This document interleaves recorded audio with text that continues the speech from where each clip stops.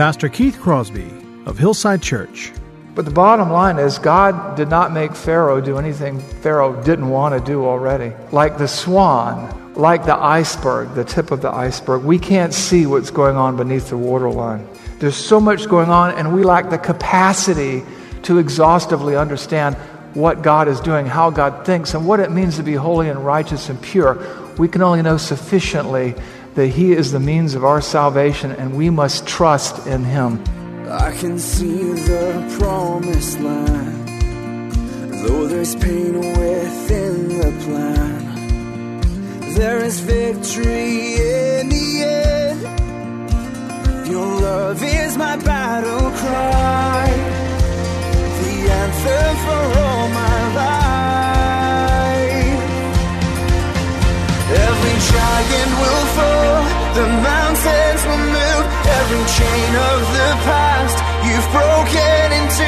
All the fear of the lies, we're singing the truth, that nothing is impossible with you.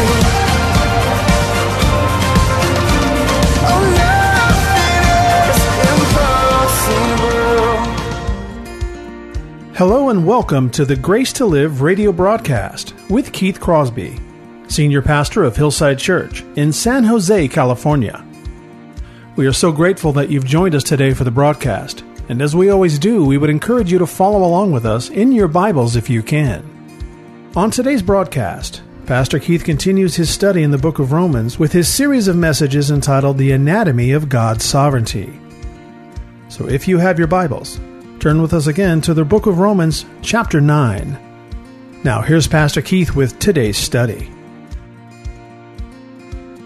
If you could be born into a specific family or a people group, then Israel would be a prime example of that. But if you look at Romans 9, 4, and 5, we see this. They're a special nation, right? God raised them up to send the Messiah through them in the flesh. They were adopted by God as an instrument of His plan. They have God's glory revealed to them and all the miracles and the Exodus and everything. They were given the law. They have the privilege of worshiping Him, and they failed. Why? Because it's not up to us. It's up to God. We do not earn our salvation. We do not merit our salvation. The Jewish people largely and mostly rejected their Messiah. And so he begins chapter 9 pretty much in the first 8 or 10 verses by saying, it's not that the word of God has failed, because not all who are descended from Israel really belong to Israel. And not all the children of Abraham are his children because they are his offspring. This means that it is not the children of the flesh who are children of God, but the children of the promise are counted as offspring. God the Holy Spirit, through the apostles' pen, begins to introduce and explain concepts to the readers in Rome and to us here by extension that are complicated. It requires us to think through our faith, to look at the Word of God and say, what does it say? What does it mean? How then shall I think and live? And so there was no performance aspect in anyone's salvation or election. God chose, God showed grace, and He uses a lot of illustrations from the history of Israel to point that out. Look with me again at verses 10 through 13. He says, and not only so, but also when Rebekah conceived children by one man, the same father, right? This time it was Isaac, not Abraham. Our forefather Isaac, though they were not yet born and had done nothing either good or bad, in order that God's purposes of election might continue, not because of works, but because of Him who calls, she was told, the older will serve the younger, as it is written, Jacob have I loved, but Esau have I hated. God drives this home ever so clearly in Paul's discussion here. Not all of Abraham's descendants, right? Ishmael, not children of the promise, but Isaac was his child. Not all of Isaac's kids. Esau is outside of grace, so to speak, outside the promises, but Jacob is inside. And this is God's plan. You know, we look at it up close, can't see the forest for the trees, but we're looking at it right now from 30,000 feet, and there's a bigger plan than what we can see. You know, we've talked about this before. There's that tip of the iceberg perspective that we only see a fraction of what's really going on. And God is telling us through His Word here, there's so much going on here. Understand, my word hasn't failed with my people. Not all of the people of Israel are Israel. They're not all children of the promise. And he begins to give us these examples. I mean, technically, Esau was the firstborn, and under Jewish tradition and custom, he would have gotten the promise, but he didn't. Jacob did. And God chose Jacob not based on Jacob's character, because Jacob was a lying, conniving kind of guy. But what does God's word say? It says, Jacob have I loved, and Esau comparatively have I hated. And that I made my choice so that my plan of election would continue, not because of works, but because of my will. Not because of their performance, but because of my sovereignty. God would cause all things to work together for good in the life of Jacob, who he had called according to his purpose. And those he calls, he predestines, and those he predestines, he glorifies. God worked through Israel as an elect nation, as a chosen vessel, not through all the nation, for not all who are descended from Israel belong to Israel, and not all who are children of Abraham because they are his offspring, but because God determines. God made his choice according to his purpose. He, after all, is God. It does not depend on our ability. It doesn't matter how special we are. Nobody's special. We're all the same in that we're all sinners. It isn't about our gifts or our ability. It's about his sovereignty. He chose Jacob despite his character flaws. God doesn't rely on us, but he employs us. God chooses according to his sovereign plan. That's what's going on here. This is the heart of sovereign grace. This is the heart of the sovereignty of God, is that God is in charge of virtually everything that happens. Nothing happens by accident. Everything happens according to his plan. Right down to raising up Israel as a nation among all the nations through whom he'd send the Messiah, saving some of those people. Not all the children of Abraham are really the children of the promise. Not all the children of Isaac are going to receive God's favor. You know, you see this. We obviously talked about this in John 6:64 and 5, that Jesus said, you cannot come to the Father, you cannot come to me unless it's been already granted by the Father. But you even see it in the opening verses of John 1.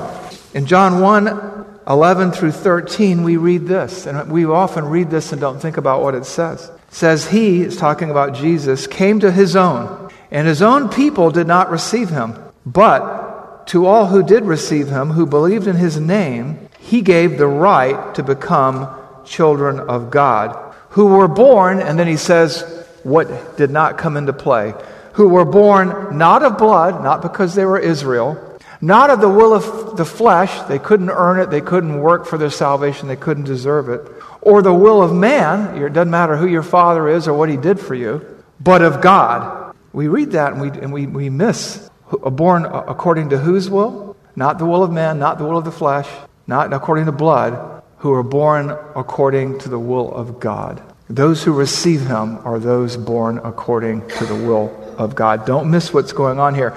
We have an abbreviated version of this verse here on 13 here.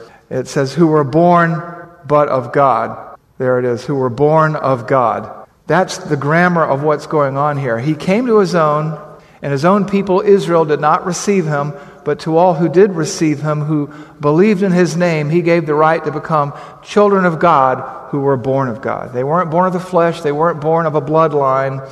They weren't born because of what their fathers did or didn't do. They were born of God. In fact, when it talks about the election of Israel, the choice of Israel in the Bible, in Deuteronomy 7:7, it makes clear that they were nothing special. It was not because you were more in number than any other people that the Lord set his love on you. That's what foreknowing is. And chose you, for you were the fewest of the peoples, of all peoples. There is another more clear-cut and graphic picture, and I want you to write this down. Ezekiel 16:1 through 18. Ezekiel 16:1 through 18. As you're wrestling with this and saying, boy, this is hard to listen to, hard to hear, in this part of the passage, it is a picture, it explains God's basis for his choice of Israel in extraordinarily graphic language that is not going to be up here on the screen. It begins by saying, tell Israel this, or remind Israel this, that your father was an Amorite and your mother was a Hittite. And when you were born, they threw you into the field and you wallowed there in your blood and your cord was there and you hadn't been washed and you hadn't been rubbed with salt. And as you just wallowed in your abandonment, I passed by and I looked at you and said, live. And that was it. That's why God chose Israel, not because they were special, not because who their parents were. And then it goes on through there in some really, really graphic language, which today I choose. There's nothing wrong with the language because it's in the Bible, but you want to read that so you can understand that God chooses based on what God chooses, not based on what we do or who we are or how special we feel we might be. Israel lost sight of that. Sometimes we do too, and we think we have something to do with our salvation. Now the question is God's choice based on His choice, is that unfair? And that was the subtitle. We're talking about, is God unfair? But you know what? He's not unfair. Fair is that, all have sinned and fall short of the glory of God, and the wages of sin is death. Fair is that all are condemned. Grace is that some are saved. And that is the heart. That is the heart of His sovereignty, basically. That it's not based on what we do. He does not look down the corridors of time and choose us based on the fact that we were going to do the work of choosing Him. He chooses us according to His own will and His own purpose. Which brings us to the head of sovereign grace. The head of sovereign grace is this. God is God, and He has rights. And His rights are to do whatever He feels, whatever He desires, whatever He determines is good. And you know what? In this culture, in that age, we want to stick our fingers in our ears when somebody says something like that. It's hard to hear. God is God, and He does what He wants to do, and that's just it. And that is just it. And the bottom line is we have to accept that. God is God, and His choice is right. By definition, everything God says, thinks, and does is right and righteous and good and perfect and holy. He knows how we think. He knows human nature. And so He does these Q&As to help us to think critically and biblically throughout the book of Romans. And He says, what shall we say then? Is there injustice on God's part? Is God unjust? Is God unfair? And He answers for us, by no means. For, verse 15, because He says to Moses, listen to this. What do the words say and what do they mean? I will have mercy on whom I have mercy, and I will have compassion on whom I have compassion. Verse 16, what are we to conclude from this? So then, it depends not on human will or exertion, but on God who has mercy. And He gives a second example, verse 17. Because Scripture says to Pharaoh, for this very purpose, I raised you up, that I might show my power in you, and that my name might be proclaimed in all the earth. Another conclusion in verse 18. So then, He has mercy on whomever He wills, and He hardens whomever He wills. Now, I know for some that's hard to take because you've never been taught that. I mean, how many of you have heard 4 or 5 sermons on Romans 9 in your life? Right? Okay. How many of you have heard one sermon on Romans? Okay. How many of you haven't heard sermons on Romans 9 before? Yeah, well, this is hard. It's not fun to teach, but it's right to teach and it's good to teach. And here we have the thought process behind God's sovereignty. That's His divine prerogative. That's His godness. He is God. And He's going to do what He's going to do. And it's hard for us to grasp because we don't have the capacity. We don't have the random access memory. We don't have the RAM. We don't have the hard drive space. We don't have the processor speed to bring all this in and to understand it exhaustively, but we can understand it sufficiently. One commentator noted the natural human response is to assert that God was unjustly arbitrary in choosing one over the other, Jacob over Esau, before they have the opportunity to trust or reject Him, or to be obedient or disobedient. That natural response, however, is tantamount to saying that there is injustice with God. So Paul asks rhetorically if we have the right to accuse God of being unjust. Are any of us suitable to pass judgment on God's action or His thinking or His thought processes? I don't think so. Now Paul understands this, and so he does this Q&A. He now understands that we only see the tip of the iceberg. But what he's pointing out to us is that God, in His wonderful mercy and grace, when it comes to your salvation and mine, leaves nothing to chance. Nothing. It doesn't depend on anyone or anything other than God. God doesn't depend on human nature, on human fickleness, or on human effort. He is sovereignly and perfectly so, right down to the finest detail. Verse 16, so it doesn't depend on human will or exertion, but on God who has mercy. Somebody goes, well, where's the freedom in that? Well, let me tell you where the freedom is. Imagine if your salvation depended on someone else's human initiative like mine. Imagine if my salvation depended on you, or your salvation depended on someone else here. And think of your salvation. I remember the moment where I embraced Christ. I was overwhelmed with my sense of sinfulness. And I remember I burst into tears and I cried out to Him. I was crushed. It was funny, Terry was riding in a car with her sister, and I was in a car by myself, driving, thinking about a sermon I just heard, and I was just crushed to pieces by the power of the Holy Spirit, opening my eyes to my sin. Now let me ask you, and not everybody has this dramatic moment, but how many of us raised our hand and said, Holy Spirit, come now and break my heart, open my eyes to my sin, and crush me before a holy God? And nobody did that, because we were on a path to destruction. There's none righteous, no, not one. There's none who seeks for God. There's no fear of God before their eyes. And so God sought us. Thankfully, He did not leave our salvation to human agency. God thankfully exercises divine prerogative. His rights as God and creator and owner of the universe, and He does what He does according to His will. Verse 17, for the Scripture says to Pharaoh, for this very purpose I have raised you up, that I might show my power in you, and that my name might be proclaimed in all the earth. So then, verse 18, He has mercy on whomever He wills, and He hardens whoever He wills. Isn't that what the verse says? I mean, it's just hard to read. And I know there's a human temptation to try to go over to this part of the Bible and grab this verse out of context. And doesn't it say that God desires all men to be saved and to come to a knowledge of the truth? He does, and do they? No, they don't. And if He didn't save some, none would be saved. Doesn't it say in Hebrews 6 that, be careful not to lose your salvation? No, it doesn't say that. It doesn't say that. You know what it says? It says, if you could, you would never regain it again. And then he goes on to say, but we believe better things of that about you. This is what the text says. Now we say, well, wait a minute, what about poor old Pharaoh here? I mean, God hardened him. He raised him up. Oh, but you know what? When you read it, it's like this. Pharaoh had already enslaved Israel. Pharaoh was already an arrogant, wicked, cruel human being, wanting people to starve, expose their children to crocodiles. And basically he says, I called you out for this.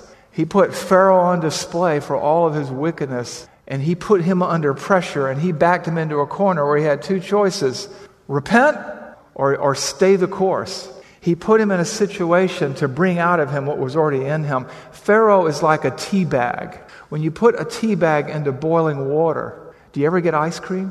Not in my experience. But what's in the tea bag comes out, and the heat brings it out. Ice melts under heat and clay hardens, and Pharaoh hardened under the heat of the trial that God subjected him to. R. Kent Hughes said this: Pharaoh deserved death, but God did not strike him down. Rather, He allowed him to continue to live and to reign so that God could demonstrate His power in the repeated defeats of Pharaoh. Pharaoh became an international illustration of God's supremacy or sovereignty. Paul mentions that God hardened Pharaoh's heart, but does not go into Exodus to explain the other side of the coin. And we will get into human responsibility later, that Pharaoh hardened his own heart. The Exodus account reveals both. In truth, God gave Pharaoh every opportunity to repent, but Pharaoh resisted God and therefore hardened himself to divine rule. Sunlight melts ice, but hardens clay. God was not unrighteous with Pharaoh. He gave him repeated opportunities to believe. The point is that God is sovereign and acts according to His own will and purposes. He is perfectly just, for He is God. And so we read in verse 19, you will say then, why does He still find fault? For who can resist His will? This is Paul again. He's talking about Pharaoh now, and he goes, okay, so whose fault is it? Paul says, you will say to me, the Holy Spirit through Paul says to you and I, you will say to me, why does He still find fault? For who can resist His will? And then in verse 20, we get a Job. Do you remember Job? Job's like, why is this happening to me? And all of his friends are going, yeah, all this stuff's going on here. You must be a bad guy, Job. And Job is like, you know what? I don't know why this is happening. Why is this happening, God? And God steps in and says, who is this? Who is this that darkens my understanding? Who is this? Who is this? And he looks to Job and says, gird up yourself like a man and answer me. I'm God. And he tells Job, you're never going to know why all this happened. Ever. You're never going to know. Don't darken my counsel with your words. We have this here. We have this here in the text. Who are you, O man, to answer back to God? Will what is molded say to its molder, why have you made me like this? Has the potter no right over the clay to make out of the same lump one vessel for honorable use and another for dishonorable use? And he's saying, you don't know what I'm up to. Who are you to question me? I made you, O man. And do I not have the right to do what I want to do? And somebody's saying, oh, that sounds so terrible, Keith. I didn't say it. I just read it to you. And then in verse 22, he gives this hypothetical to remind the reader of their rightful place before him. He says, what if I did? What if I did? Verse 22. And it's hard to read. I get it.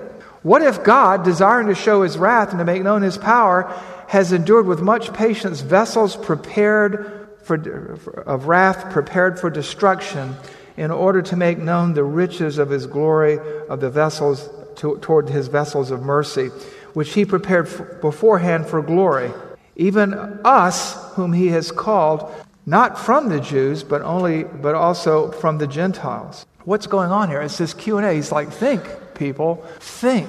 This is God. What if he did do that? Would you reject his salvation? Would you reject him? He's like, he's God. He can do what he wants to do. He can harden who he wants to. He can have mercy on who he wants to. He can have compassion. And he's chosen to have compassion on you. Will you answer back to him? Why? And then he reminds the readers in Rome, you Gentiles weren't his chosen people, but he's chosen some of you anyway. He's chosen us. And so he's reminding them of what is true, that God is sovereign, and that we're seldom able to see beyond our own circumstances. It's like we're a musical note in a concerto, and all we can see is the measure that we're in. But we don't see the other thousands of notes out there, and we don't know where the piece is going. But God does, and he's sovereign over it. And he has raised us up for such a time as this to participate in his redemptive plan, to be recipients of his sovereign grace, because he chose to, because he's God and we're not. And so he says, what if God was, as you charged, unfair? What about you? But the bottom line is, God did not make Pharaoh do anything Pharaoh didn't want to do already. He didn't do that. It's again like the swan, or like the iceberg, the tip of the iceberg. We can't see what's going on beneath the waterline. There's so much going on, and we lack the capacity to exhaustively understand what God is doing, how God thinks, and what it means to be holy and righteous and pure. We can only know sufficiently that he is the means of our salvation, and we must trust in him. I mean, should we be displeased at the way that God has gone about our salvation?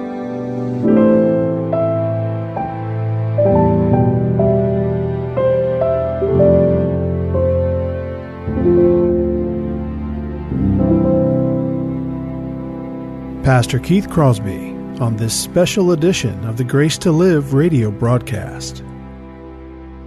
Hello, everyone, and thank you for listening today. In the uncertainty of the COVID-19 crisis, many people within the Hillside Church community and all over Santa Clara County are in the middle of financial hardship, and we need to pray for them. And we would ask you to pray for us as well. We want to thank you for listening and supporting this ministry. But it is a listener-supported ministry, and as much as we covet your prayers, we also ask you to consider a financial contribution to the ongoing work of this radio broadcast. Grace to Live Radio provides encouragement to so many people in the outside world who can't make it to church, and you can be part of that ministry by supporting us financially as you support us prayerfully. This is Keith Crosby, and I want to thank you for your prayers and your encouragement. If you have questions about today's program, or if you'd like to hear more messages from Pastor Keith, then I would encourage you to log on to our website, hillsidechurch.org, where you can find more messages and content from Pastor Keith in the Sermons Archives tab, as well as links to Pastor Keith's blog and the new Out of My Mind podcast.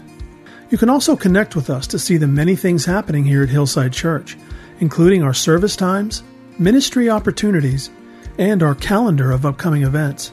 Again, all this and more can be found by visiting the website hillsidechurch.org. Well, we hope that you'll join us again right here next time on Grace to Live.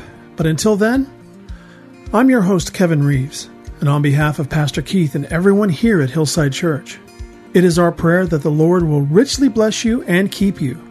And thanks for listening. Nothing is impossible. Every giant will fall.